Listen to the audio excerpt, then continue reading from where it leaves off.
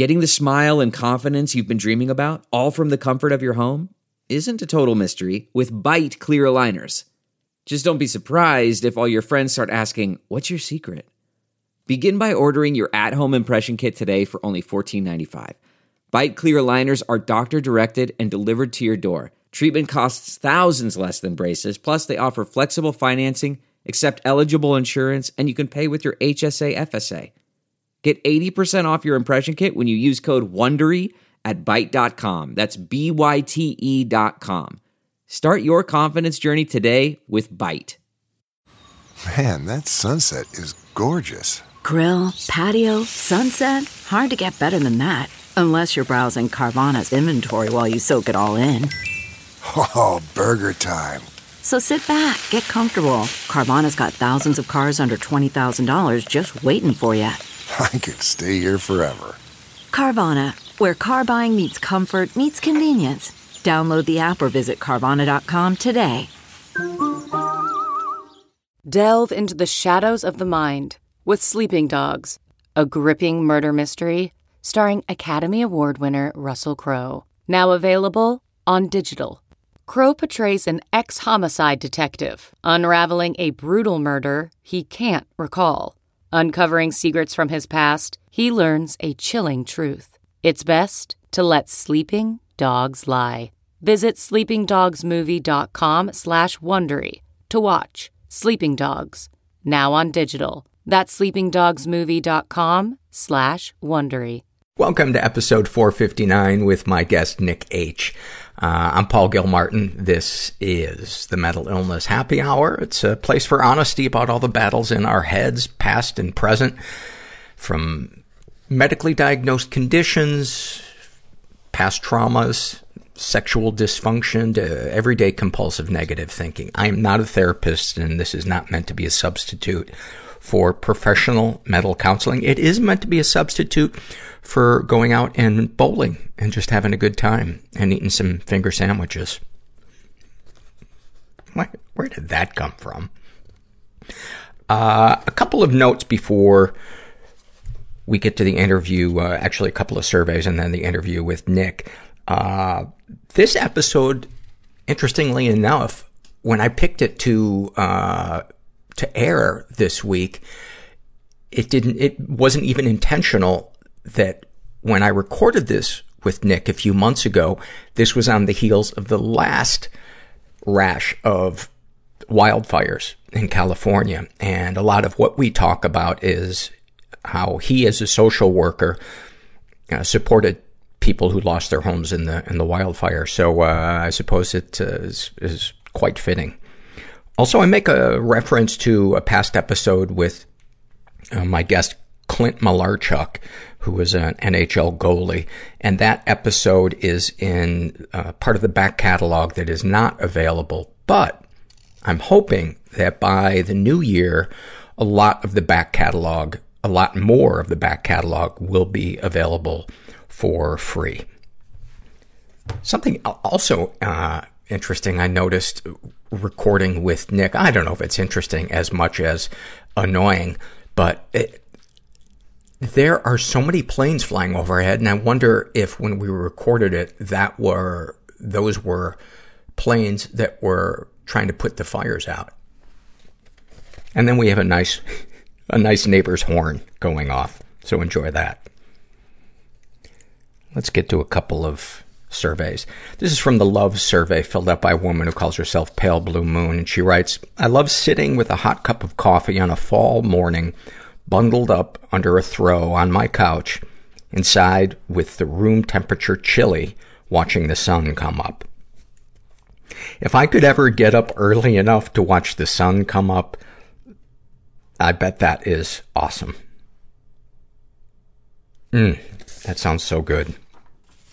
I love when it's cold outside or it's raining inside and you're inside and you're warm and you're protected and you don't have anything pressing and you can just sit there and feel like you're in a nest. This is an awfulsome moment filled out by a woman who calls herself Maggie. And she writes, when I was a teenager, my parents said they would take our whole family to Disneyland for a vacation, something we'd been begging them to do. But they would only take us if we lost a specific amount of weight they had determined we needed to lose before a certain deadline. Holy fuck. 2 of my siblings were quite athletic already, so they were told they only needed to lose 5 pounds. Oh, this is so fucked up. My sister and I were not athletic and could, of course, stand to lose some weight, but were by no means jeopardizing our health. We were told we had to lose 15 and 20 pounds, respectively. If we didn't lose the weight by the chosen deadline, we could either stay home or pay for the cost of the hotel and park ticket ourselves. I was around 17 at the time and the oldest, so all my siblings were younger. The deadline came, and although I really did try, I could not lose the required 20 pounds.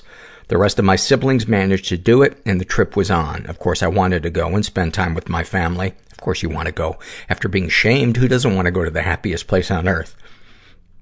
And it's now called the thinnest place on earth. So I scrambled to take whatever little jobs I could in the remaining weeks, paid my dues, and went. I had always thought this incident was a little excessive, but assumed I was just being too sensitive and it wasn't that abnormal. I just told my therapist this story a couple of weeks ago. She was absolutely shocked. It's been 20 years since this incident, and I never mentioned it because I thought this was a fairly common thing for parents to do. At least for mine it was. I never even realized how extreme it was until I said it out loud and saw the expression on someone else's face. Wow. That is, I would love to meet your parents and I would hate to meet your parents. There is something so satisfying about seeing someone's reaction when you share something that you think might be a big deal, but you're not sure. I shared something one time in a support group meeting, and I thought it was kind of fucked up what I shared, but I wasn't sure if it was that bad. And the room gasped. And it was so validating. Because a whole room isn't going to lie and gasp at the same time. If I were to tell one person the mean part, and they were to react with sympathy and validation, the mean part of my brain, oh yeah, right here, mean DJ voice, rocking the Quad Cities, and now a little bit of Bachman Turner Overdrive. Stop listening to this shit podcast by Paul Gilbert. Haven't done mean DJ voice in a while. The mean part of my brain, if somebody validated me, could say, well, they're just being nice to you. But when an entire room gasps, that is a good feeling. This is a love filled out by a guy who calls himself Chemo Boy. And he writes, I'm 7 months sober. I love climbing into the shower in the morning, knowing that I'm only washing off the sweat from sleep, not booze. That's pretty awesome. This episode is sponsored by When Breath Becomes Air. When Breath Becomes Air by Paul Kalanithi is the exquisitely observed memoir of an idealistic young neurosurgeon attempting to answer the question, what makes a life worth living, as he deals with his own terminal cancer diagnosis. It's a stunning reminder to live while we are alive. A must-read for anyone in medicine from a doctor-turned-patient. For healthcare workers, expand your view on patient care and the fragile beauty of our mortal lives through Kalanithi's unforgettable words. Some of the questions Kalanithi wrestles with in this book include, what makes life worth living in the face of death? What do you do when the future flattens out into a perpetual present? When the future is no longer a ladder towards your goals in life? What does it mean to have a child, to nurture a new life as another fades away? When Breath Becomes Air is a #1 New York Times bestseller, Pulitzer Prize finalist, and named one of the best books of the year by the New York Times Book Review, People, NPR, The Washington Post, Slate, and more. When Breath Becomes Air is available wherever books are sold. Learn more at prh.com/breath. CarMax is putting peace of mind back in car shopping by putting you in the driver's seat to find a ride that's right for you. Because at CarMax, we believe you shouldn't just settle for a car. You should love your car. That's why every car we sell is CarMax certified quality, so you can be sure with upfront pricing that's the same for every customer. So don't settle. Find love at first drive and start shopping now at CarMax.com. CarMax, the way car buying should be. One of our sponsors for today is BetterHelp.com. If you have never tried online therapy, I'm a big fan of it. I love my therapist, Donna. She helps me so much, and I love not having to leave my house to do it. I love doing video therapy. And if you're interested, go to BetterHelp.com/mental. Make sure you include the /mental part, and then fill out a questionnaire, and you'll get matched with a BetterHelp.com counselor. And you can experience a free week of counseling to see if it's right for you, and you need to be over 18. Oh, something else I always forget to mention is one of the ways that you can help this podcast, and we do need help, and I personally need lots of help. One of the ways you can help the podcast is by subscribing. It doesn't cost you anything, and it helps attract advertisers. The more popular the podcast is, the more it attracts advertisers. And you can also go to Apple Podcasts and give us a review. Hopefully it'll be a nice review, and say something nice about it. So there you go. And you can also financially, you can become a monthly donor through PayPal or Patreon. And all those links are under the show notes for episodes. But it would really be, if you get a lot out of this podcast or anything out of this podcast, I would really greatly appreciate it if you would do any of those things. All right. And then finally, this is an awfulsome moment filled out by a woman who calls herself Brown Spotted Banana. And I'm just going to condense it a little bit. She has a desk job that she really doesn't like. She applied for another job that she was hoping to get, and she got a letter in the mail, and she opened it, and it started off with, "We regret to inform you." And she sighed. Now I'm starting in her words. I read it and I sighed. I started to feel really sorry for myself, and my boyfriend went right into problem-solving mode. I told him, "I love you and appreciate what you're trying to do, but I just want to feel sad right now." He then proceeded to sit on the other side of the room. I felt so alone and so hopeless about the job search. I started to cry and asked that he bring me the tissues. He brought me the toilet paper roll from the bathroom. I said, "The tissues are in the closet." And he said, annoyed, "Just fucking use these." So now I'm crying even harder because he's choosing to be a jerk at the worst possible time. We bicker for a moment, and I go to the bathroom so I can cry in peace. I sit on the toilet, have a cry, and decide to pee while I'm there. My face is red and puffy, my pants are down to my ankles, and I'm gently sobbing. I go to wipe, and that's when I remember that the toilet paper is sitting in the living room. Nobody's cool and everyone's scared, and we're just all in this together.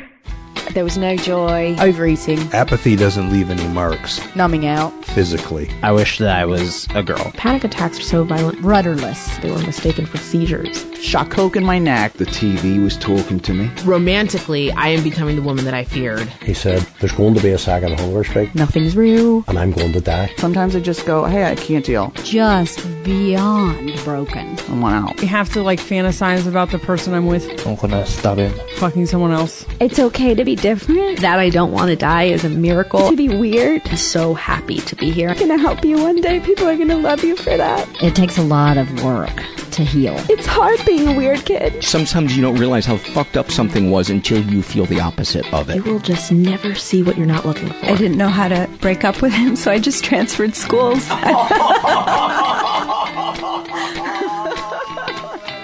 I'm here with Nick H., who is a social worker, and we met previously. We talked about stuff that we might discuss if you come on the podcast.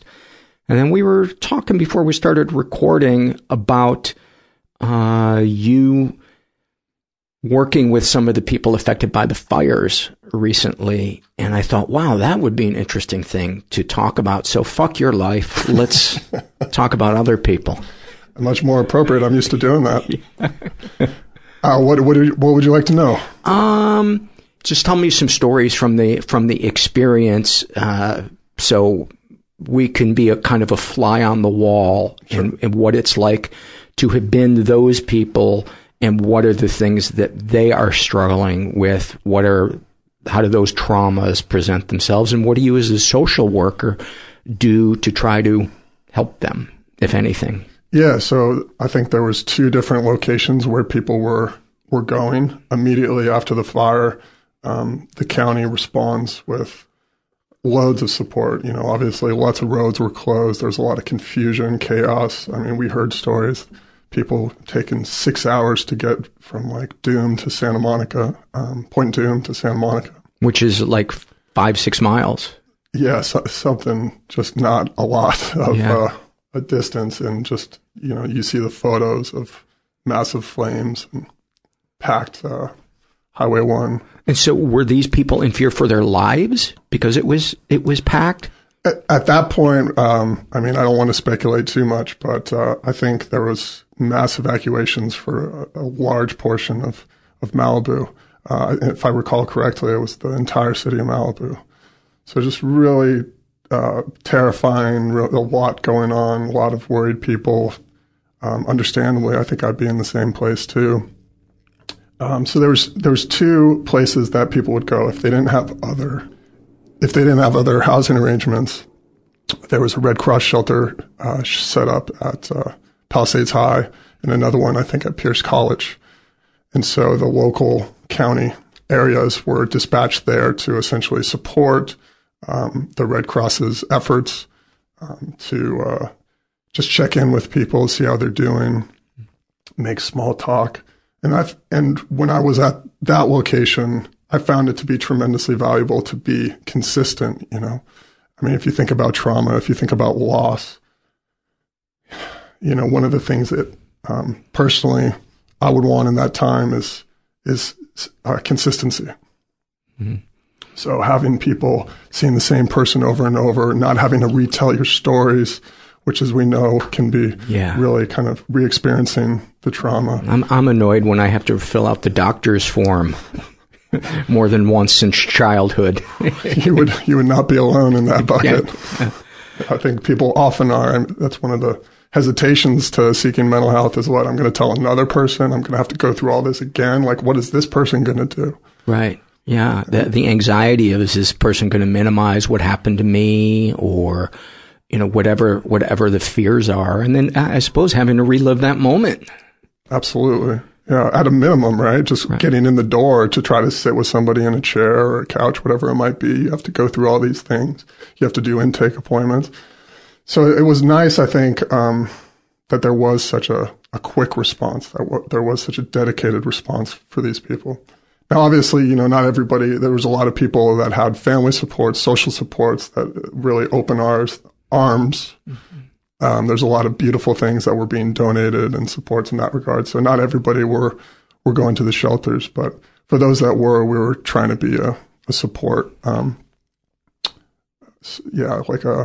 Talking about resources, referrals. There's definitely people that were living on the streets up there. So seeing what we can do along with other agencies to help support them. So give me an example. Obviously, you don't want to share anything that identifies somebody. You want to protect their privacy.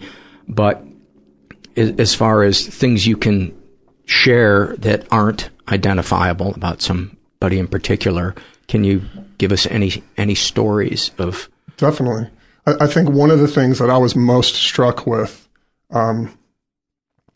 just had to do with somebody who'd been there since 80s, 90s, right? And kind of the general lifestyle that is Malibu, right? Mm-hmm. So this individual was really just talking about like, oh man, there was 93, there was 94, there was 97, there was 2003, there was 2004. I was really looking for y'all in 2007 and you weren't there. I never got a chance to talk to you. And so it just... They had experienced fires all of those years? I mean, I could be misquoting as far as the exact years, but that was kind of the sentiment that this is a part of the life of that community, of that area.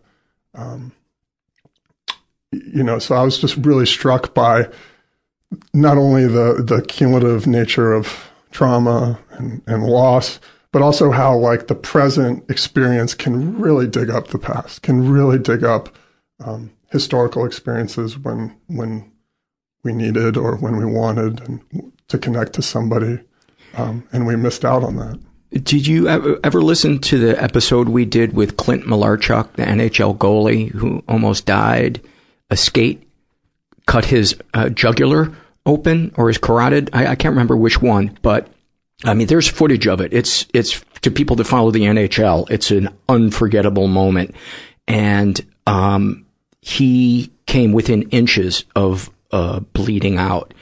And he just kind of buried it. You know, he was a farm boy from Canada, didn't really ever deal with it emotionally. And then a couple of years after he was out of the NHL, a similar thing happened to another skater who fortunately did not die.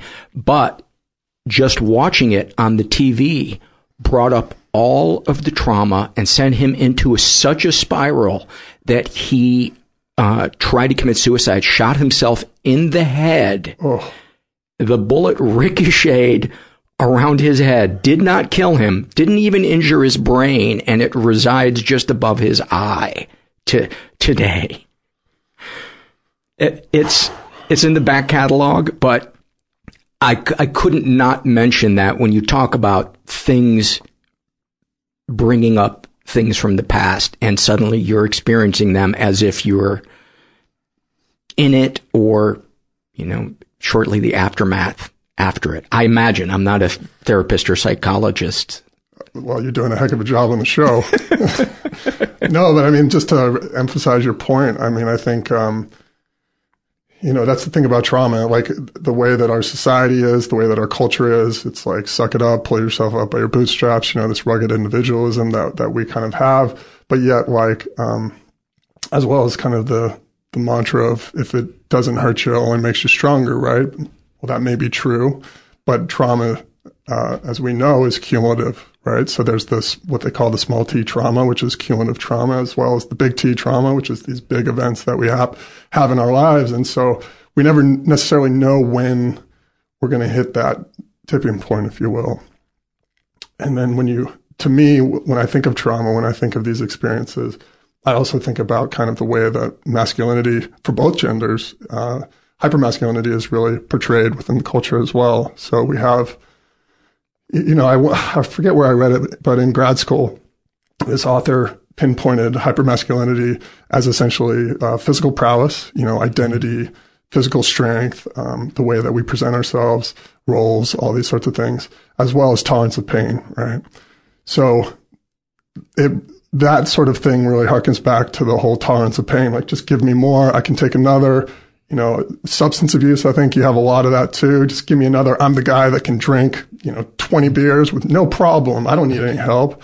So a lot of these things are in movement, and there's a real momentum there that you're fighting when you actually reach out for help and sit down and have an honest conversation. Yeah, vulnerability is viewed as weak, and to me, vulnerability is one of the bravest things you can do, because totally agree. You know, vulnerability in many ways is, you know, it's the fight at the OK Corral between you and your demons.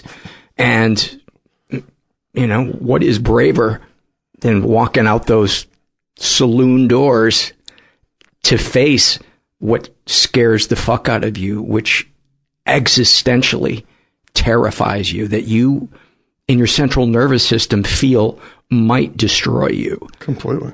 That's bravery to me. And asking for help has been so stigmatized. And it's, I like to think of like a general who, if they were in a battle and they didn't have enough reinforcements and they're getting their ass kicked, they would be a terrible general if they didn't call in for reinforcements.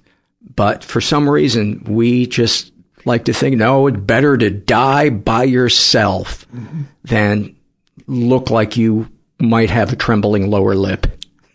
You know? Completely. Yeah, I couldn't agree more. It really is kind of like the tragedy. And even when the other part that's so hard is even when you do reach out, it's in these kind of, it can be in these controlled ways, right? Mm-hmm. Testing the waters. Yeah. And we have all these expectations and conditions for intimacy that we kind of put forth in the gauntlet as we go through this process. And, and then we may run into a natural event which just really disappoints us, right? Or frustrates us, irritates us, whatever the feeling might be. I guess I'm thinking, therapy can be really important. It can be a critical step. It can be a critical support groups, all these different tools, 12-step, whatever it might be. And just in my own experience, whether it's working with people that are living on the streets or even the private psychotherapy practice, you run into experiences where you hear these stories of trying to reach out, trying to get support, and just being let down or just being disappointed. So I think that can really be a part of the process. And I've heard you talk on the podcast a lot about, just keep trying. Even if you aren't met with the expectation that you're hoping for, there's tremendous value in your still reaching out. Yeah, there's gold in the hills, man. Just keep, God, am I full of fucking horrible analogies today, but just keep swinging the pick. You just got to keep doing it, because you will hit pay dirt, eventually. And, I like that you brought up the thing about controlled ways of asking for help.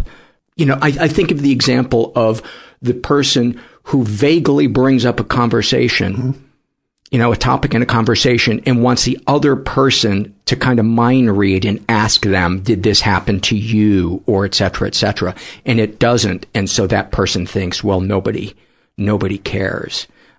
Or they bring it up in when a parent shuts them down and says, suck it up and get over it. But I think that, I'm sure you would agree, that speaks more to the emotional illiteracy in our country, or whatever term you want to use for it, than it does to how much kindness is in the world.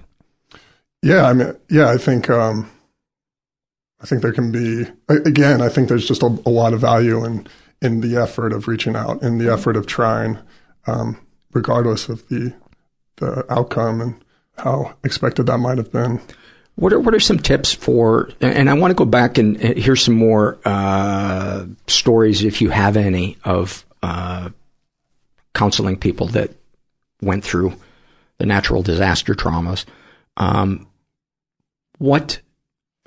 there any tips you have for somebody that's afraid to ask for help and they don't know where to begin?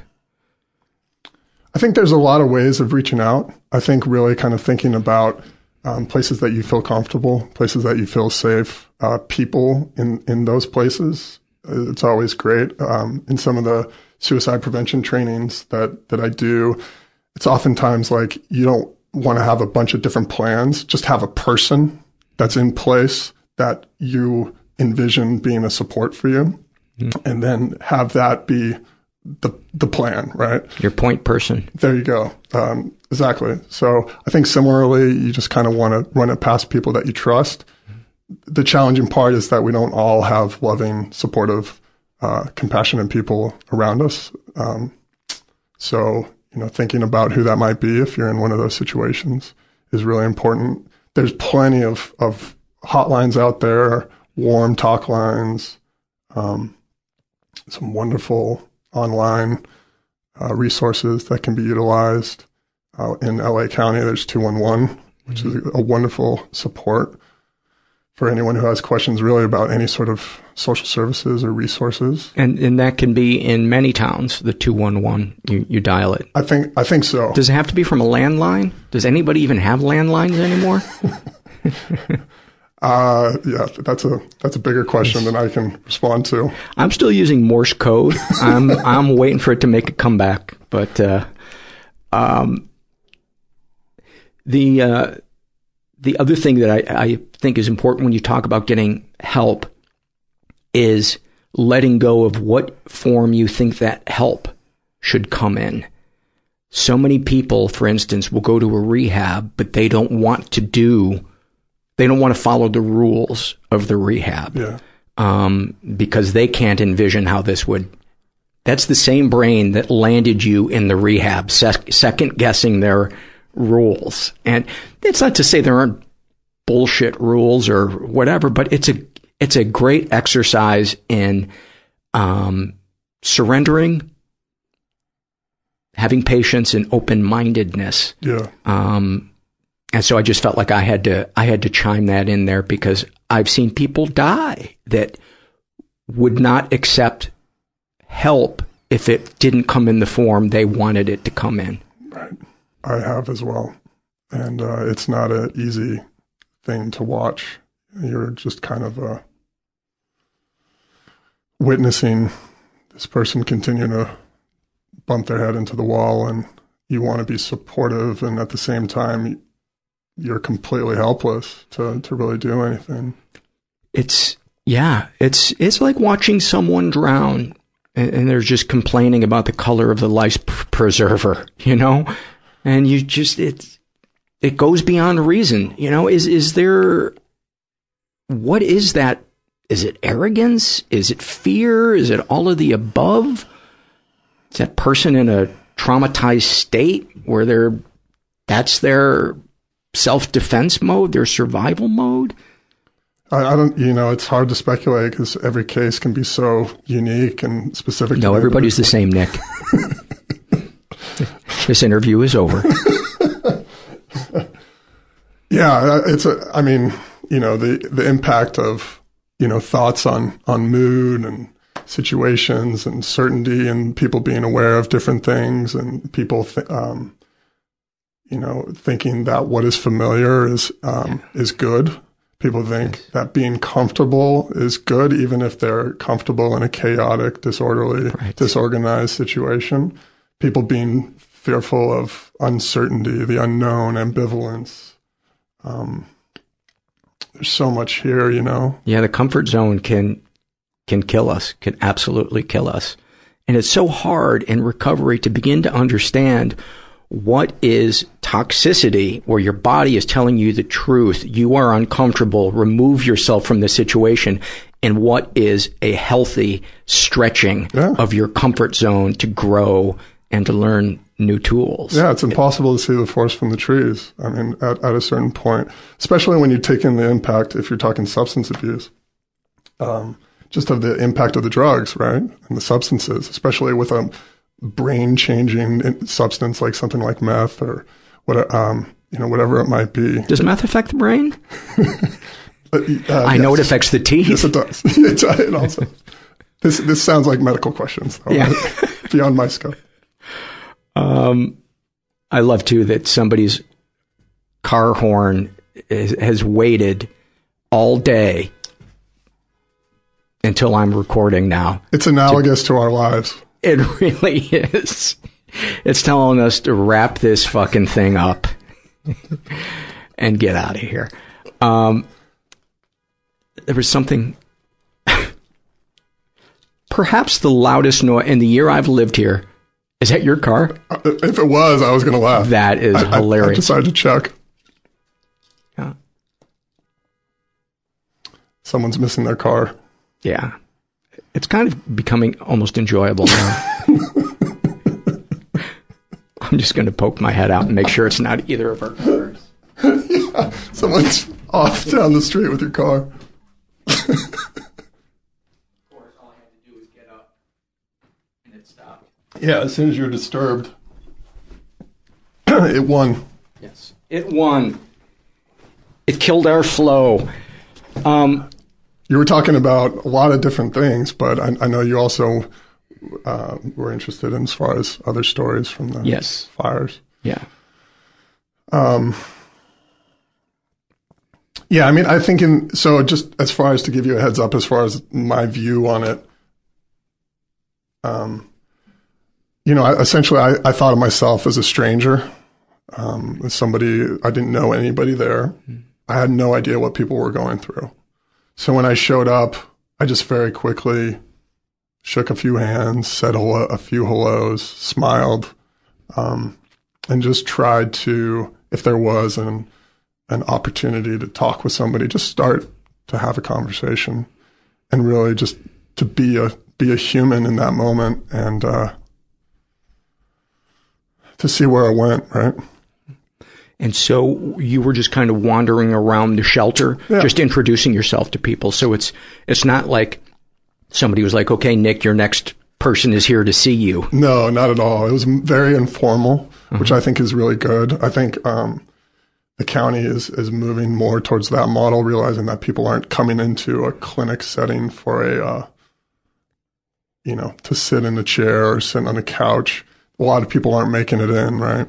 Mm-hmm. So how can we be more proactive? How can we be more thoughtful, strategic, if you will, about engaging people and trying to find support? So they've just done, and obviously, I'm speaking as a human, not as a representative at this point, but I think they've done a lot of wonderful ways of bringing in like peer support, having a lot more field-based staff, doing a lot more things like this. So that was kind of my mindset going in, was just to really be a human first and see where that goes. That to me seems like the most inviting doorway for people to open up, because I think the fear for so many of us when we first reach out for help is that it's going to be clinical and judgmenty. Totally. And we're going to feel like an object that's just, being perused. Like, where is this thing broken? It hurts to even hear stuff like that. I think as a clinician, like that's the last place I want to be is elevated to some, toxic, parentified, godlike, judgmental figure entity that is using these, words that very few people understand, and is just labeling and devaluing and diminishing the person before me. Yeah. It's like, even talking about it, it's disgusting that happens. Yeah, I mean, there are bad therapists out there, just like there's bad plumbers and electricians. And what if I just listed like 1,000 things? Please, just to make sure everybody understood the point I was making.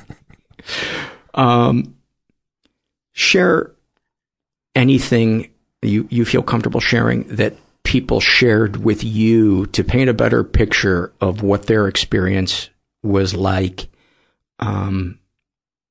what they were thinking about, what they were feeling in their bodies, or what their thoughts were, or what their struggle was in that moment. Yeah, I in all honesty, I don't think I was trying to. I kind of went where I was allowed to go. Mm-hmm. And I think in a situation like that, you're really talking about acute stress disorder and trying not to develop symptoms of post-traumatic stress like a month down the road. Mm-hmm. Symptoms are very similar. So really just trying to be supportive to whatever somebody was talking about. Me personally, I know some of my colleagues who do wonderful work as well may have had more of the kind of crisis counseling in the traditional role. But me personally, I just... people were, I think, as I imagine I would, just trying to stay pragmatic, trying to say one thing at a time, not really ready to go into, I lost my home. Right. I have nothing to go home to. And so really just kind of working with whatever somebody was open to giving. And so oftentimes they would just, I got the sense that they just wanted to kind of be distracted, mm-hmm. or they just maybe wanted to feel a connection. They were just happy to see my face the next day. They were just happy to get a check-in, like, how was the evening? Happy to get an acknowledgement, like, gosh, it's got to be tough to be around all these other people. You're like a foot away from another person. There's no privacy. It's got to be difficult. And just to have that acknowledgement, I think was important. And then just the day-to-day stuff, like if I could help somebody with simple tasks, I think, I find myself in a lot of different hats, and helping people with a lot of different things. So just being agile, being flexible, and just providing support. And definitely when there's opportunities to provide a little psychological education, or maybe to ask a open-ended question to get a little bit deeper into the topic, I think that's good. But what you don't want to do in those kind of situations is go straight for like the trauma. Tell me about your mother. As you're waving the smoke away from their face. Tell me about Papa. I wasn't sure if you were talking to me directly. I worked on multiple levels. Yeah. Completely. Yeah. I think it can be really invasive, and it can feel overwhelming, and it can breed a lot of resentment. And so just being mindful of that and reminding them that these are the symptoms that you may experience. And there was a lot of great like handouts and fact sheets. And what would some of those symptoms be? Oh, now you're going to put me on try to remember it. I mean, I think, just agitation, fidgetiness, a lot of anxiety related symptoms. Depression. Yeah, depending on where someone, I think at that moment, anything kind of goes. Yeah. I'd have to dig up the old DSM-5 to be more specific. How about whimsy? Is whimsy in there? Yeah, as in like whimsical? This is me trying to inject humor. It's yeah, yeah. You may experience bouts of whimsy, and it's not unusual for somebody to feel like a scoundrel 2 to 3 weeks. You may be irascible. You may be petulant. You may be many things that we rarely have words for. Pointed that Peter out. Man, how long have you been dictionary.com word of the day? It's good. As you were sharing, what these people were experiencing and the ways that you try to meet them and kind of humanize the experience, I got this sense that so many of them probably feel, well, my house disappeared. Who am I? Am I going to disappear? Am I going to fall through the cracks? Not physically disappear, but is the stability that I had taken for granted before, is it all, when the shelter closes, am I going to be on the street? Yeah. Am I going to be able to afford anything? What if the insurance company fucks me over or takes too long? Those are the things as I imagine myself in that situation. Because I imagine most of us, the feeling of I'm in pain and nobody sees it, or they see it and they don't care, or they underestimate it. Mm-hmm. That to me is a terrifying feeling. Is that something that when you reach out to them there that you see, or you're kind of keep it in mind that this person wants to be acknowledged and validated? Definitely. I think you also see that a lot more with the disaster assistance centers, right? Which is set up, it has FEMA, it has every single county agency, state agency out there. So they can do nothing in person. I know you're not allowed to laugh at that, Nick. The public sector does some damn good work. There are some fantastic people, but governments are governments. Bureaucracies are bureaucracies. We all have our opinions. We all have our opinions. You are so diplomatic. There's some fuck great... yourself. Touché. Yes. So go ahead. My experience, I think there's good people everywhere. There's shitty plumbers. Yes. To your point. And I've come across a lot of good people. So I feel fortunate in that. And definitely, I think it was nice. So going back to your question about people coming in, I think one of the things, the shelter was the first, week, 10 days, whatever. After that point, then people kind of move on. There's other opportunities that are afforded to people. But then you have these disaster assistance centers, which are set up by state or county people. And I think in my mind, this is some distance from the event now, right? And so I think things in general after an event kind of start to settle in, right? Maybe there's not so much attention. Maybe there's not so many calls coming in. And I would guess that people start having some of these thoughts that you're talking about really the questioning the identity and who am I and what have do I have forgotten? left? Yeah. The aloneness, the invisibility, forgotten.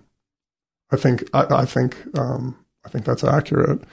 So, obviously when you have a giant sign behind you that says County Mental Health, pretty much nobody wants to talk to you. There's all these kind of images to the psych wards or whatever else it might be. So I just tried to be respectful as people would kind of pass through, just saying hello.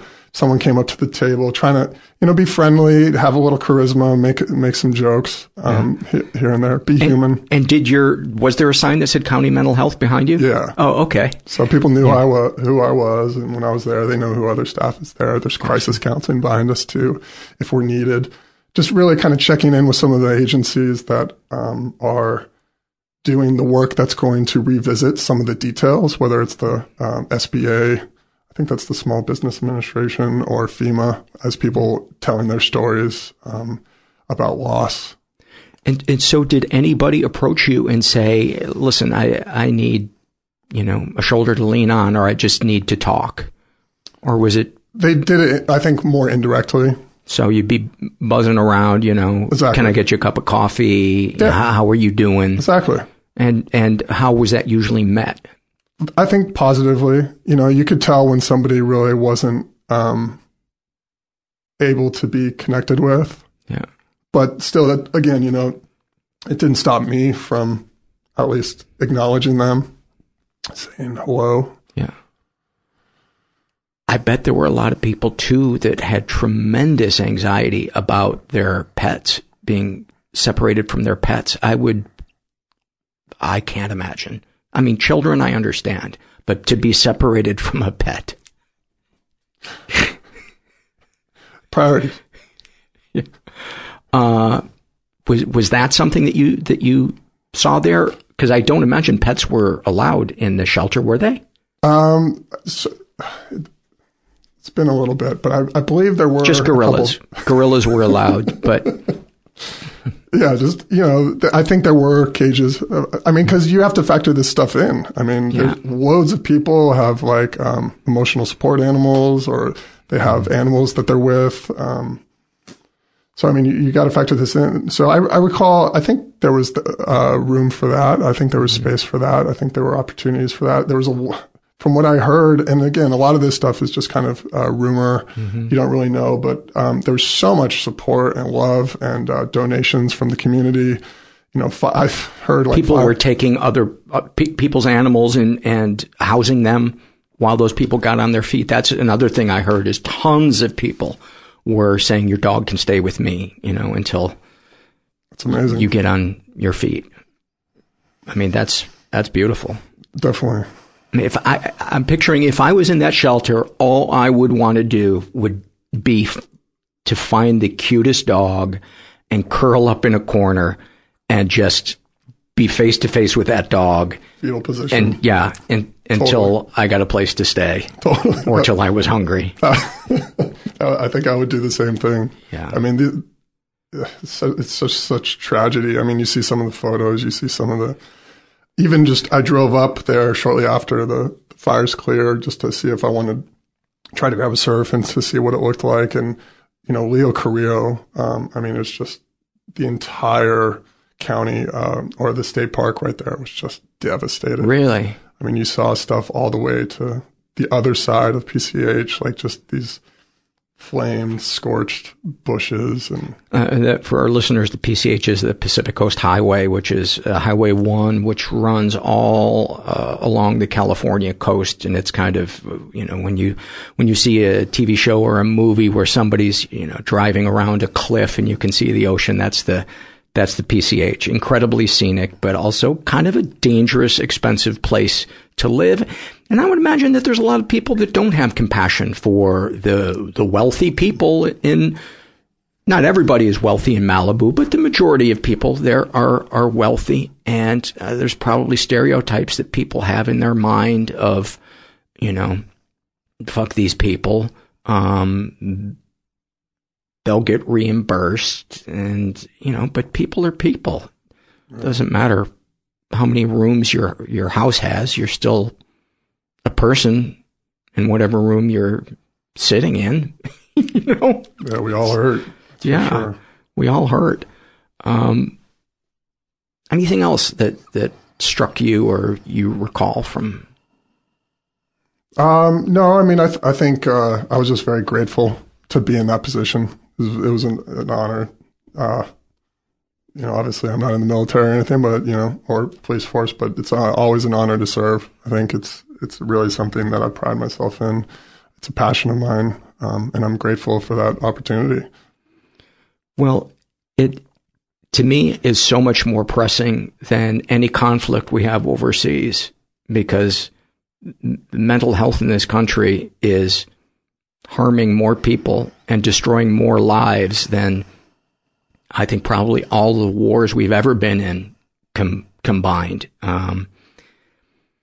Maybe that's an exaggeration, but it seems like you can't go a day without hearing something in the news where somebody was probably failed in terms of getting help, or they refused help, or there's just a lack of education about it. I think of all the vets that are returning from overseas, and what a rough road they have ahead of them.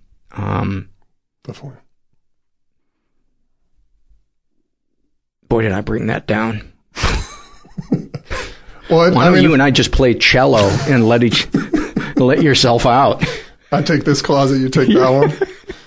Oh, man, yeah, no, I mean, that's the thing, though. I mean, this stuff it's real talk, it's real life, it deeply impacts a lot of people. I mean, I was a intern over at the Veterans Affairs. I worked with vets for a long time. When I got straight out of my master's program, I went into a program working with vets. So I have a lot of respect for that, a lot of similarities. Share about your time there and some things that stuck with you. You know, I think to me, I guess my frame is still kind of within that physical prowess, tolerance of pain. Like I see a lot of things through that frame for both genders, really, all gender identities, if you will, just on how it takes a toll for all of us. And I think, you know, whether you're talking about, I've worked alongside police officers, I've worked alongside firefighters, and ambulance response, just all like I've worked with athletes. A lot of these people just have this ideology that is very helpful. It helps you to be a peak performer. It helps you to stay strong. But when there are challenges, when there's a natural humanistic need to enter a place of vulnerability or support, it just makes it really hard to do that. Mm-hmm. And so when I was working with veterans, I saw that firsthand.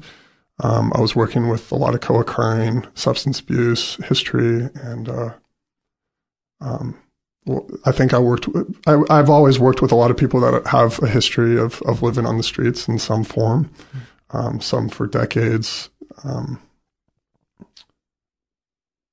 You know, and it just takes time. It's a grind. It just, working with them is a grind? No, that's a good clarification question. Yeah. I think just helping people to support themselves and to try to carve out a healthier lifestyle of, consistency, contentment. It takes a lot of discipline. It takes a lot of, trust. It takes a lot of, you know, self-compassion to be able to kind of emerge from that position. And so it can happen really slow. So just being present, you know, through the ups and downs, sitting alongside of them through some of these difficulties of going to appointments or going to make these transitions. You know, I always think about this guy who was on the street for a long time, history of, like, being a veteran in Vietnam, and he would say I had kill counts of, you know, over 400, like a helicopter shooter, if you will. I don't know what that MOS is, but he just spent his life, just trauma after trauma, right? And then he goes and you get recruited into the military, and then you experience more trauma. You come out and you still have this identity challenge. You still have things that are coming and going when it comes to relationships or whatever it might be. And, it takes a lot of substance abuse, and it just takes a long time to feel that there's trust for, in finding a different path forward. And I would say, the thing that it does happen, I think it happens in the majority of the cases that the teams that I've been working on, 60, 70%, there's momentum there, there's change, there's linkages to services. But it just takes time. It's a grind. It's hard work. There's no easy way forward. And I would assume that there has to be a willingness on that person's part to change. So some of the people that, in my current role, some of the people, I would say a lot of the people, we're getting referrals from other programs, other teams that are struggling to be able to engage and link these individuals to services. So in my current role, I would say the majority of the people do not see a need for mental health, right? There's a lot of concurrent substance abuse. There's a lot of medical challenges. So they're kind of self-medicating their trauma? Yeah, whatever they're going through, I would say that a lot of people, whether it's the numbness, desire for numbness, detachment, even feelings of boredom, I think these things are very common reasons for using. And when you're confronted with that, sometimes it's a lot easier just to numb out, just to withdraw. I hear that a lot. The people that return from combat it's such a high, as much horror as there is. You're so present, and there's such a bond between you and your fellow soldiers that you miss that. You don't want to see the horror again, but you want to feel that alive again, and everything else just feels like you're wading through just gray. And that has to be I know what it's like from depression to feel that gray. I can't imagine what that is like if then you throw horror and guilt and all that other, and survivor guilt and all that other stuff on top of that. Were you able to make any headway with that guy that had the 400 person kill count? Can you talk about that as freely as you're comfortable? Yeah, from what I remember, it's been a little bit, but from what I remember, so he didn't mean that much to you. You really let me down, Are Nick. you my superego? It's been a little bit, but from what I can remember, just a very beautiful soul, just very vibrant, a lot of charisma, a lot of stories, a lot of discussion. I think I was working with him for maybe like 6 or 7 months. Yeah. Sometimes with some of the agencies that we work with, they see people in a certain way. And so part of our role is to help reframe the way that they see them. And so through our efforts, we were able to work with the Veterans Affairs to be able to get them linked up to a service-connected pension, get them housed through their HUD-VASH program. Shortly after that process, he passed away. And, I think that's what I've come to appreciate is I think that's part of the thing, right? It's like when people are living on the streets, when they're living that, go lifestyle, their nervous system is just constantly kicking, constantly going. And then sometimes when they get housed, it's kind of like this relief, right? So it's the first time they have, a safe place to be. They can kind of relax, they can kind of go. And so, in some of the cases that I've experienced, like that happens. Sometimes the healthcare stuff flares up just because they've been on such, adrenaline for so long. it stops, and all of a sudden the stuff that was getting pushed down with the sensory overload kind of comes to the surface. Yeah. What drew you to social work? Because you clearly care a lot about it, and it's not something that you could take or leave as a profession. I'm always curious about what that somebody's background is that brings them into that, and what they feel inside when they're working with someone and you can see the progress they're making. Good questions. I changed careers over a preference. I have a history. I worked about a decade in entertainment marketing, and I probably could still be doing that in my life. It's such an important business, Nick. I'm a little disappointed that you turned your back on it. Sorry. For the glory of social work. Yeah, right. So I found myself in different environments that were not necessarily conducive to my personal growth. And my God, is there a bigger understatement than that? It's the words between the lines. Marketing wasn't conducive to my personal growth. You wouldn't have been exaggerating to call it soul crushing. Sometimes I throw these things out, and I'm not sure they're going to get a laugh, but yeah. I think I have a very playful spirit. So yeah, I'm glad you laughed at that. Yeah, that makes me feel good. Yeah, go ahead. And so there was a point where I got at a nonprofit production company where there was like a kind of a mutual layoff. I did an employee review very honestly, and was trying to acknowledge some of the challenges that I experienced, and they looked at my employee review and they said, we agree with everything that you just said, except it's you, not us. So at that point, I thought, I'd always had interest in being like a therapist or something along those lines, and never really pursued them, just because when I grew up, that wasn't really something that you pursue. It was much more business than anything else. And so I started volunteering at Didi Hirsch's suicide prevention hotline, as well as the West Los Angeles Veteran Affairs, and just fell in love with the work. And you were how old at that point? You're 37 now. I am, yeah. It was 2009, and so like about 10 years ago, so okay. 27, 28. Had you ever lost someone to suicide?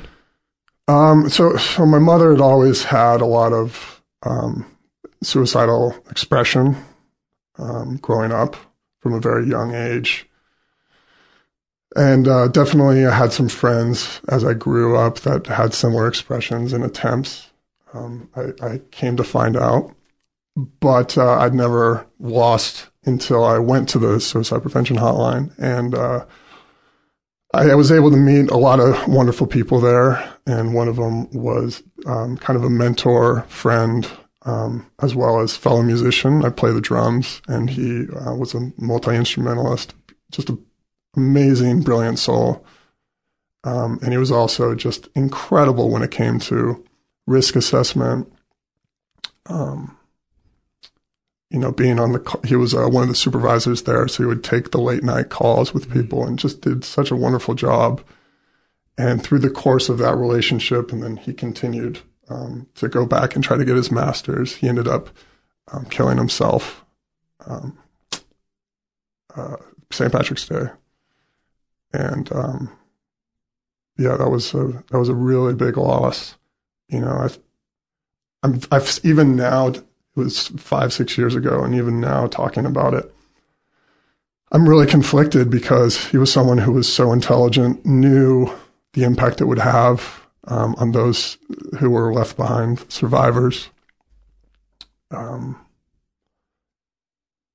he still made that choice, right? So there's a lot of, confusion, uncertainty, resentment, but most of all sadness. I think just that, that was one person that just impacted so many lives. At his funeral, I remember just how many people went up and spoke, and were just so deeply impacted by his presence and by his gifts. And do you think the sensitivity that made him so valuable to so many people was the very thing that made it so unbearable for him to live in this world? I don't think that's a stretch. I think, there's a lot of research that talks about intelligence being kind of a double-edged sword. And especially when you have that vulnerability, right? When you're able to kind of have that empathy and to be able to feel other people's pain, it really requires like a depth within yourself as well, right? To be able to have the reserve to be able to tolerate someone else's experience and what they're going through. So I think there's a lot of truth to that. I think it also, when somebody who is so aware of the ripples that decision will have chooses to do that, I always think that just speaks to the amount of pain that they were in, not that they didn't care or they were selfish or whatever. I just think they just couldn't bear the pain anymore. And I don't think I've ever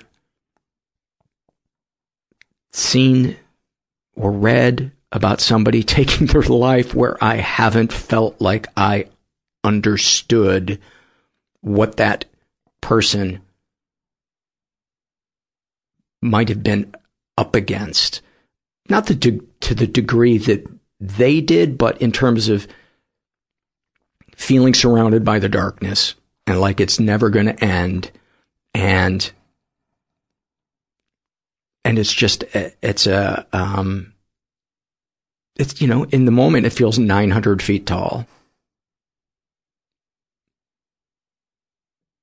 And it bothers me when people say, that was selfish for you to do that. I say this a lot on the podcast, but that to me is like, calling the people that jumped from the top of the building in 9/11 that was burning, calling them selfish for not hanging in there. Now it's powerful. You could say that those people were literally on fire. But I don't know. That's just my 2 cents. No, and I think in my clearer moments, I'm able to see it that way. Just in talking, if I'm really honest about the process that I go through, I mean, we all have these thoughts. We all have these experiences. I mean, it's just acknowledging that. Yeah. And what we feel is what we feel. It's not like there's a right or wrong. Yeah. So what kind of thoughts or feelings flow through you when you're seeing the light come on in someone's eyes that you're helping? I think the first thing that came to my mind is just excitement, right? You're starting to see things kind of lock in for them a little bit. You're starting to, if they've been really down or if they've felt disconnected or if they felt stuck, whatever it might be, I can see them kind of taking in where they're going, where they're at, and where they're moving forward. So I'm definitely excited for them. I'm optimistic. I think on the same time, I don't want to put my stuff onto them, and so I think I'm kind of trying to acknowledge that internally, and also reminding myself, they're going to be at their own pace. They're going to do this on their own. My role isn't. I heard it recently. I think it was pretty well said, where it's like, my role is really to just help them find their keys. They're the one who has to open the door and walk through. Oh, I love that. So, I continually try to empower the individual to make their own decisions. And so just taking that moment of kind of pause, and just remember using that as a cue to kind of check in with them. Right. And so what do you think about this? Trying to consolidate, trying to consolidate the gains, whatever those might be. Acknowledge even the fact that, wow, like just a second ago, you were really caught up. You were really disappointed. You were really disheartened. And now it's like the lights are turning on. You look enthused. You seem like you're connected what's going on? What's the difference? What shifted? What changed?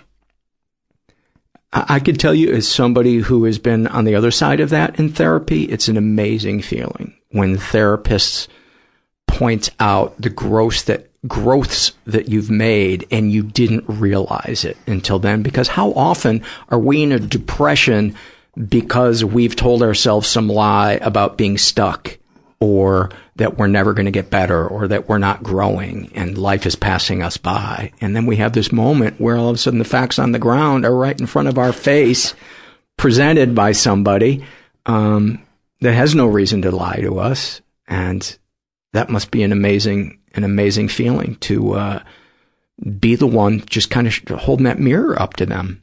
Definitely. Yeah, and I think part of, depression, for example, is really kind of cutting the highs, cutting the lows, right? As you can. So it's harder to see those things. So your mind is already naturally not drifting towards the gratitude, the excitement, whatever it might be. And so really kind of shining that light, and just reminding them of progress can be a really important step. And being proud and being grateful and being maybe a little bit more compassionate to ourselves, especially when those harsh negative voices kind of chime in, those thoughts really try to cut us down. We're able to kind of detach a little bit from them and reframe them in a healthier way and try to move forward. Do you feel that being a social worker has increased your self-esteem? Good question. For me, I think the best way that I can frame that is that it's helped me to establish more consistency in my life, more contentment, which are really, critical things for me. I think throughout my history, I've had a lot of, I was always drawn to excitement and adrenaline types of things. Not like my job doesn't have that in it, right. But it definitely, I can't work overtime without approval from the senior vice president. So, we don't want to hurt our taxpayers right. any more than we are. So I'm very grateful for that foundation, for that stability. I work alongside some really wonderful people. So I think that are also reminding us to take care of ourselves, because if you're in the industry, if you're doing mental health, you're going to burn out. Yeah. So how are you going to take care of yourself? Because just like any relationship, you got to invest in yourself first before you try to reach out and care for another. Otherwise, it just gets all out of whack. There are two other things that we originally were going to talk about that I think we'll do another episode. Have you back if you're up for it. And we talk about your relationship with your mom and the ups and downs of that and her battles with addiction, and you now being a parent and navigating how much she's in their life and all of that stuff. And the severe neck injury that you had when you were a teenager?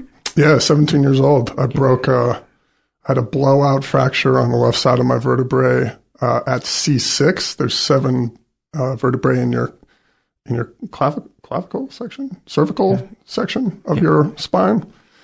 And it was a blowout at C6 on the left side, and then C7, 5, 4, and 3 were fractured. So 5 out of 7 of my vertebrae were blown out and or fractured at 17 years old. And you were surfing, or what was skimboarding? It? Yeah, skimboarding. Yeah, so like when the water's receding, you take that right disc-shaped piece of fiberglass, throw it on, run as fast as you can, jump on it. Yeah. And you were a high-level skater or surfboarder, or what were you? Oh, gosh. Compared to some of the people that I know, I definitely wasn't high-level. Oh, okay. But I've always been an avid surfer, and okay. I used to skate, not so much anymore. Okay. For some reason, I in my memory, I had you being like a, semi-pro surfer or something. In my memory, I idealize myself too. Nick, the posters I have of you over my bed with your oiled chest on your skimboard. There's always trophies around, and maybe I magic marker those in. But I think that'll be some great stuff to talk about. But I love chatting with you, man. Likewise. Thanks for being so supportive of the show. I'm always flattered when anybody from the mental health community is a listener to the show, and I'm so glad our paths connected and we can talk about this. Me too. I'm honored to be here, and I really cannot commend you enough for your efforts and what you're doing for so many. Now you're just being a dick.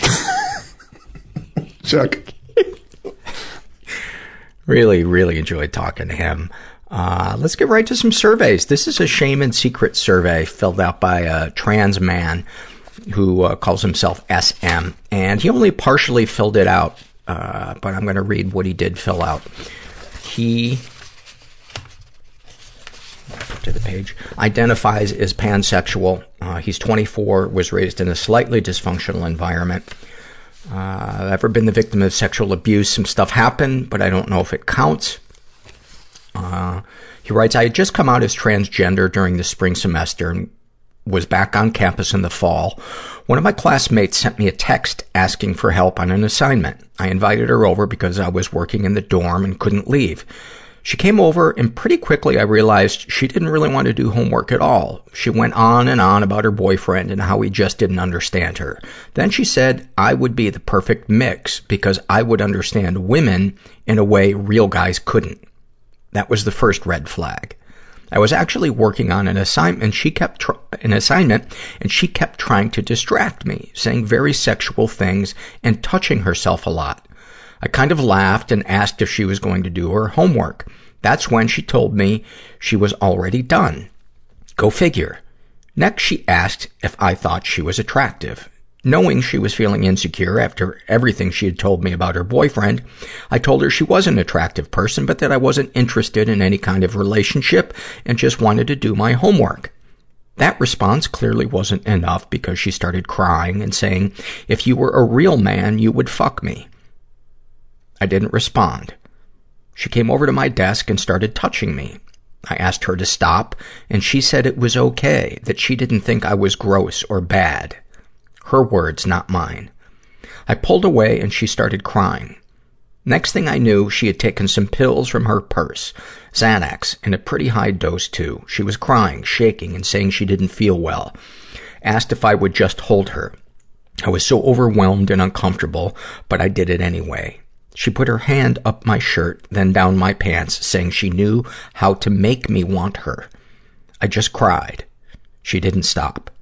She put her hand up her shirt, she put my hand up her shirt, making my hand grope her body. I felt so ashamed and disgusting. It didn't go much further, but I was so upset. We were on a small campus and had a lot of classes together. Every time I saw her after that, I would hear my heartbeat in my ears and felt like I was going to get sick. I still have to see her sometimes at professional events. I still feel uncomfortable and disgusting. Wow, that is intense.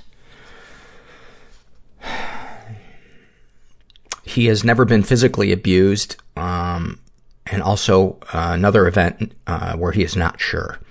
He writes, my mother was incredibly controlling and would cycle between incredibly angry and inexplicably happy. I suspect bipolar disorder, but what do I know? I don't really think this counts as emotional abuse, but her instability was constant. One day at 3 a.m., she swung open my bedroom door, turned on the lights, and started yelling about me drinking her last Coke. I hadn't, but she was convinced. Now, that wouldn't be abuse if it was Pepsi. But drinking someone's last Coke, that is actually you abusing her. Of course, I'm kidding. She started yelling about me drinking her last Coke. I hadn't, but she was convinced I did. It was a school night, but that didn't matter. She was out of soda. I was 15 and had my driver's permit. She told me to go to the 7-Eleven and get her a Coke, yelling about how I didn't care about her and thought she was a horrible mother, but she, quote, has to teach me respect. That is absolutely emotional abuse. She would only do things like this when my dad was out of town. I had to manage our family's finances because she wouldn't pay the bills even when we had enough money.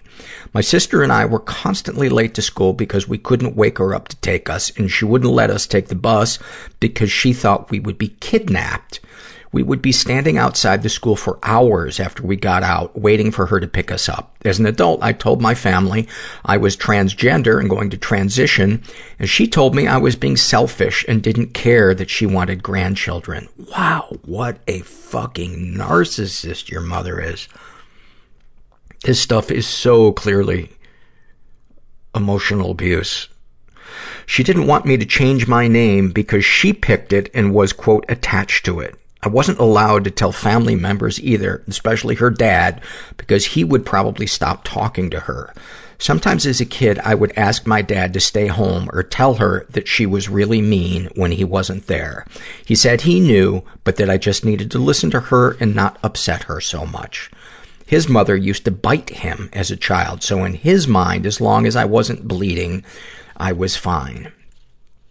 Any positive experiences with the abusers? I learned to recognize the roller coaster of emotions my mom would experience, and during her high moments, we would have really good conversations. When she finally came around to me, being trans, she helped pick out my new name and even helped schedule my first gender-affirming surgery. I love her very much, and she has often been someone I could turn to for love and support. I just had to try and time it right to get her when she was in a good mood.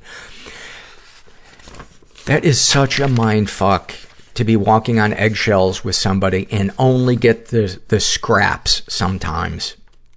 And it makes it so hard to distance yourself or cut them out of your life, you know, when the toxicity is mixed in with the occasional validation.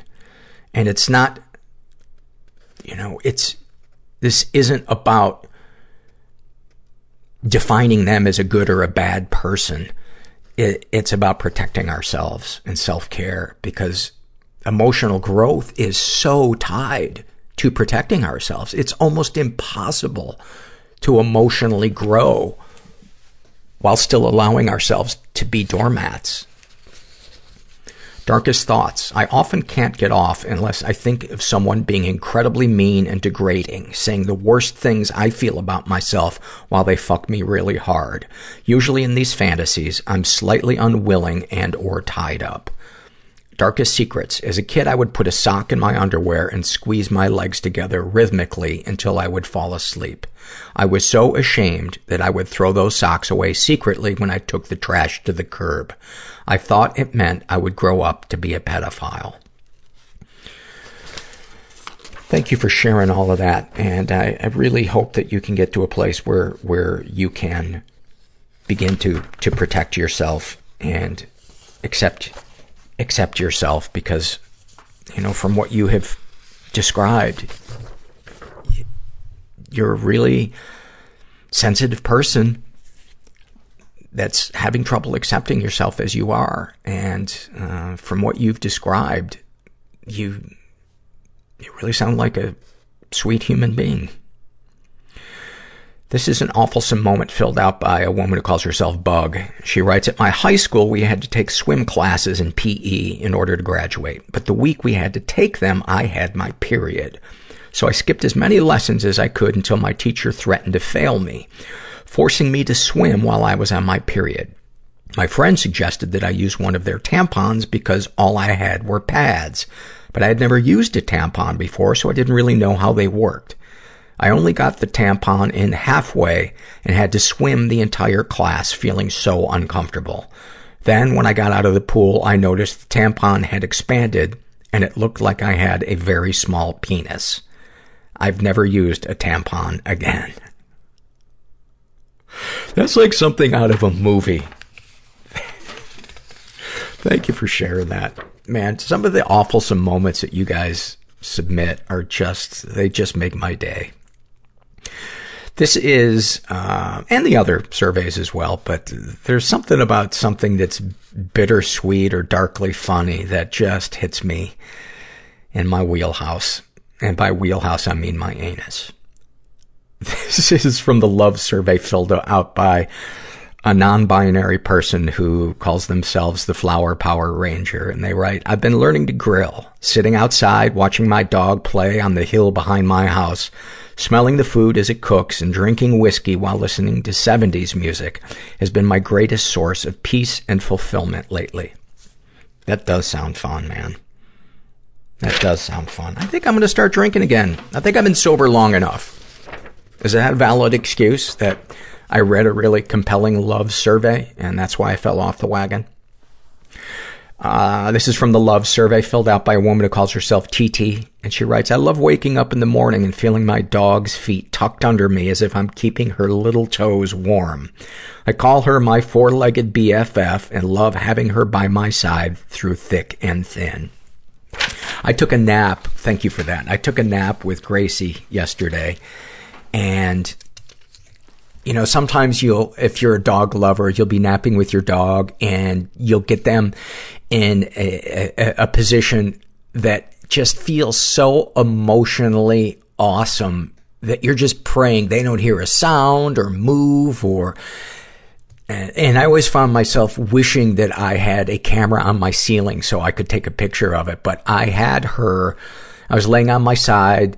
Both of our heads were on the pillow. Her back was to my chest, and I had my arm wrapped around her like she was a pillow.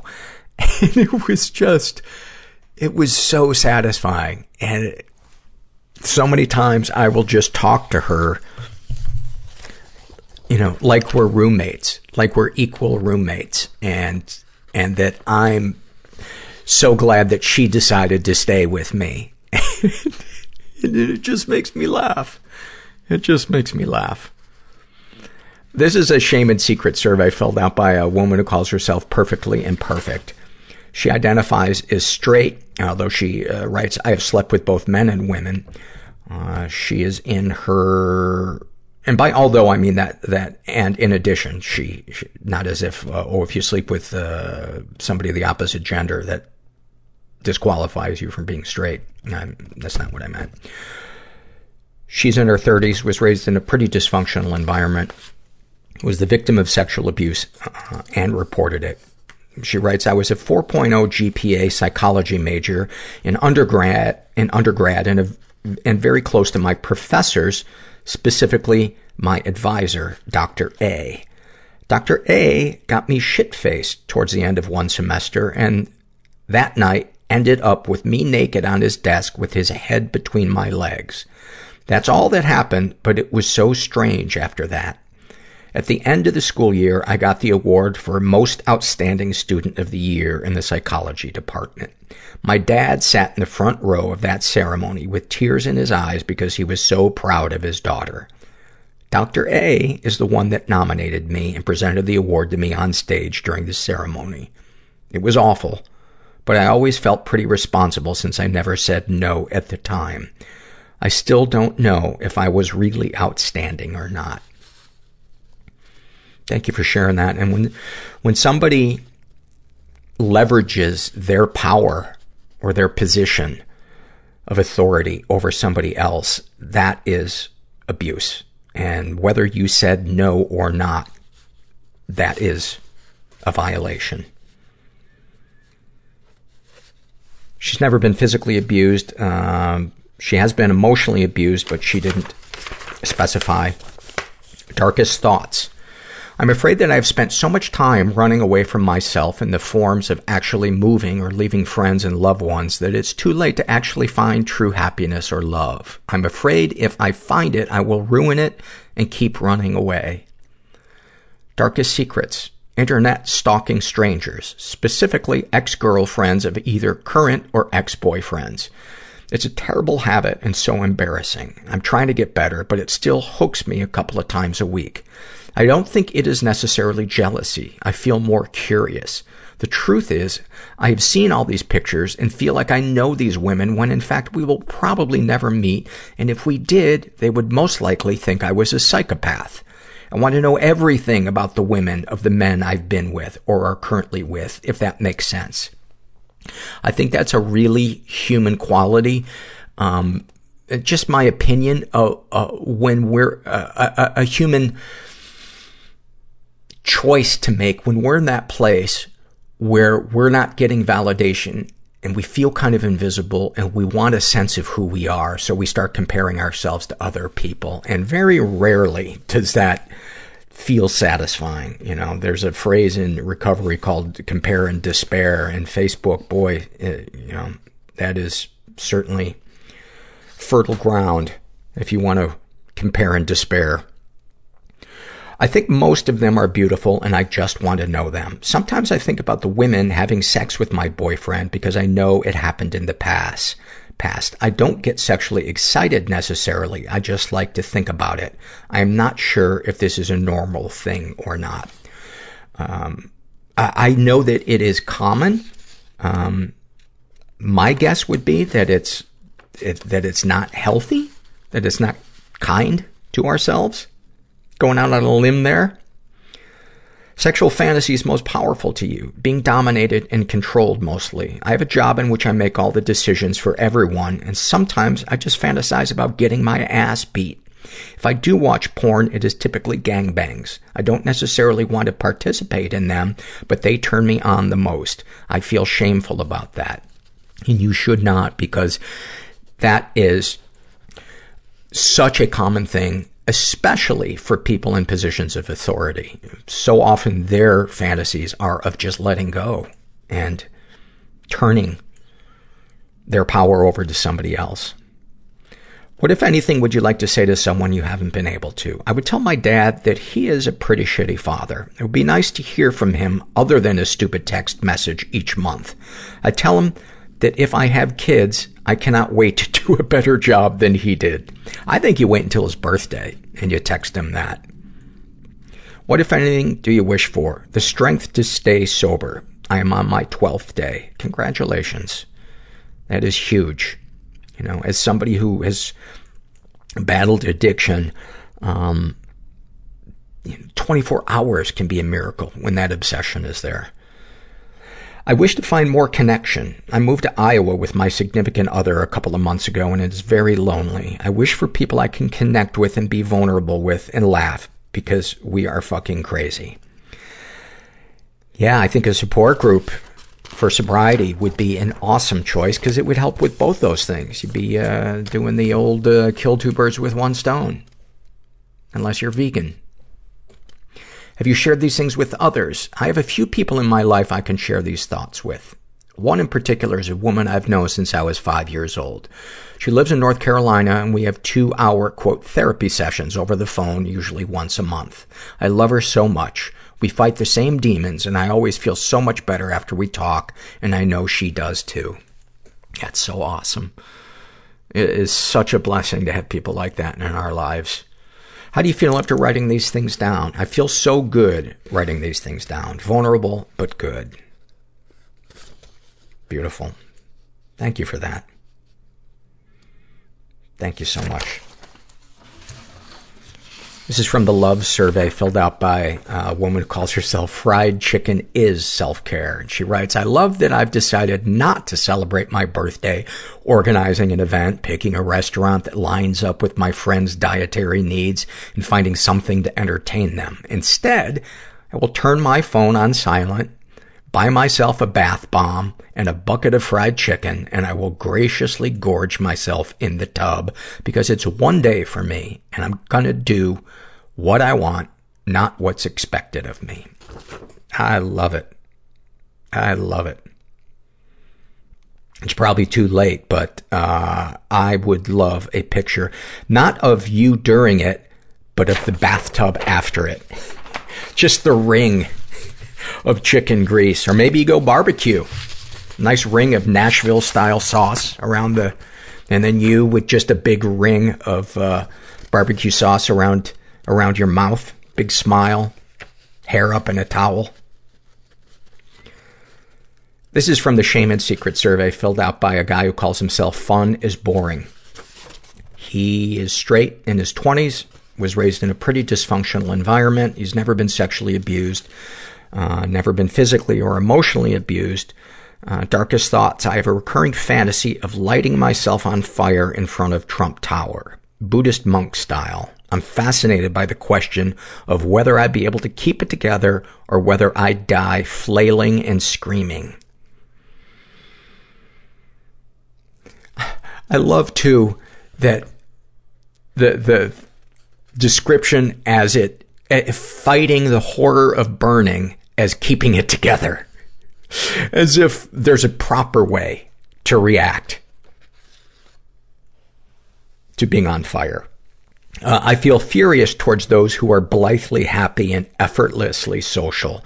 Though I could never do anything violent, I kind of see where those mass shooters are coming from. Boy, the first part of that, I so agree with. I look at people that effortlessly laugh and are just loose, and I just think, what is that like? What is that like? I don't think I'm going to live much past 30 without killing myself. Oh, buddy, I hope you reach out for help, man. I really do. Darkest thoughts. I'm almost entirely living off of my parents' money. I'm 26. For a couple of years after college, I supported myself, but every job I had made me miserable, and now I feel like a parasite. Sexual fantasies most powerful to you. I find coercive, rapey porn to be much more compelling than I would like it to be. That said, sometimes I just masturbate to YouTube videos of pretty women talking gently. Sharing this makes me feel small. What, if anything, do you wish for? I wish I had any wishes or desires for the future. Have you shared these things with others? Yes, I've had 4 therapists over the last 5 years, though none of them have been particularly helpful. I've told my parents as well, and they've been compassionate and supportive.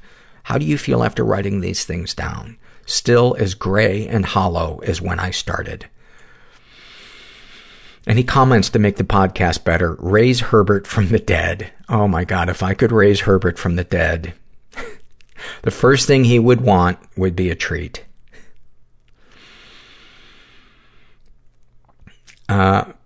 When you write, how do you feel after writing these things down? Still as gray and hollow as when I started.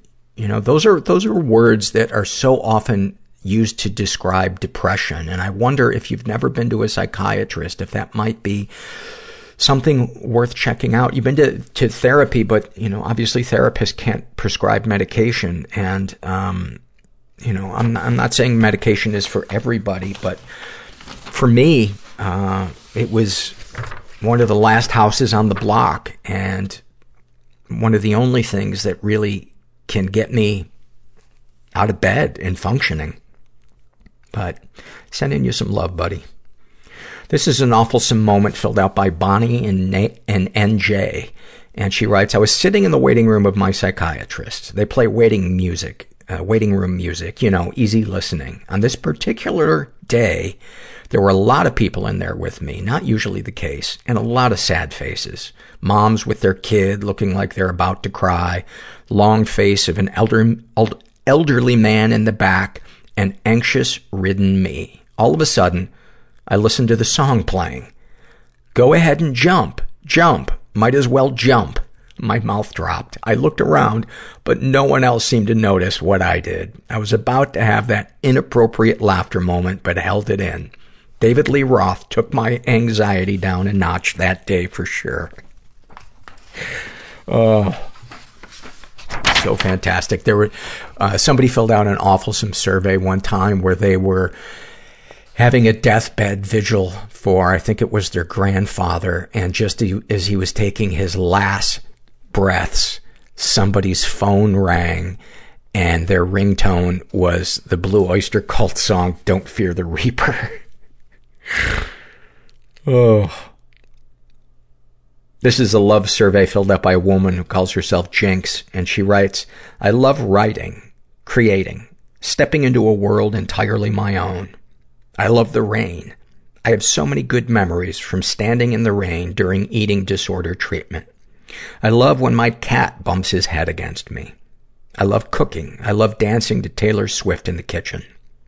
I love the feeling when you just finish getting ready for a dance or a formal event and are in a dress, makeup done, and for a split second, you feel radiant. Thank you for that.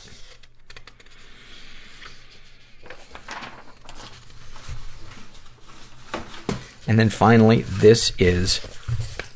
Oh no, we got 2. 3. Look at me jumping the gun. This is from the Love survey filled out by a trans woman who calls herself Cameo. And she writes, I love how silly people can be. The complete disregard for social norms because of a burst of pure happiness, or from a complete lack of caring in the best way possible. I find it's usually the people with the hardest lives that can be extra silly. I think it's because they're just so tired of the sadness that they force happiness into the world. If it's a coping mechanism, it's the best one I know. That's such a good one. Thank you for that. This is an awfulsome moment filled out by a woman who calls herself, My Breath's Cat Smells Like Breath Food. She writes, during one of my worst suicidal periods, it got bad enough that I picked out a freeway overpass that I planned to jump from. I would go there every few days, standing by the railing and looking down onto the freeway and the speeding cars. I ultimately did not jump, thank God, largely because I worried it wasn't high enough and I wouldn't die, just to end up paralyzed. Of course, it didn't occur to my depressed brain to find a different spot to jump. Years later, with my current therapist, we were talking about how to handle patients who kill themselves. I was new in the mental health field myself. She told me about a patient of hers who attempted suicide, but he didn't die. He spent months in the hospital and years in physical therapy. Turns out, he jumped from that very same overpass. I didn't tell her. Wow. Wow. And then finally, this is from the Love survey filled out by a woman who calls herself Maria, and she writes, I love autumn on the East Coast. It's the time of year when I feel that all of my senses are heightened, or maybe I'm just more sensitive. I want a happy cry whenever I feel the crisp, sunny air and the odd silence of the wind and the leaves scattering across the pavement. No more bugs or sweating. Everything feels balanced, and I am brought back to earth. Jazz tunes seem to soundtrack every sunny or rainy day of autumn, and the world feels like illustrations in a children's book. God, I love that last sentence. It's so amazing. The world feels like illustrations in a children's book. Fuck. It's like poetry. Thank you so much for that. And I hope you guys got something out of this week's episode. And if you're out there and you're struggling, you're not alone. You're not alone. It so feels like it when you're in that place. It feels like it's never going to get better and we can't envision any way out. But the world and the universe is so large and complex that going to that place in our head where we think we know every option and how the universe is expanding it's such a dead end to sit with that thought and convince ourselves that, because we can never really understand the possibilities of positive change, especially when we're in that headspace. And just remember that you're not alone. And thanks for listening. Everybody I know is bizarrely beautifully fucked up in some weird way. Bizarrely beautifully fucked up in some weird way. Bizarrely beautifully fucked up in some weird way.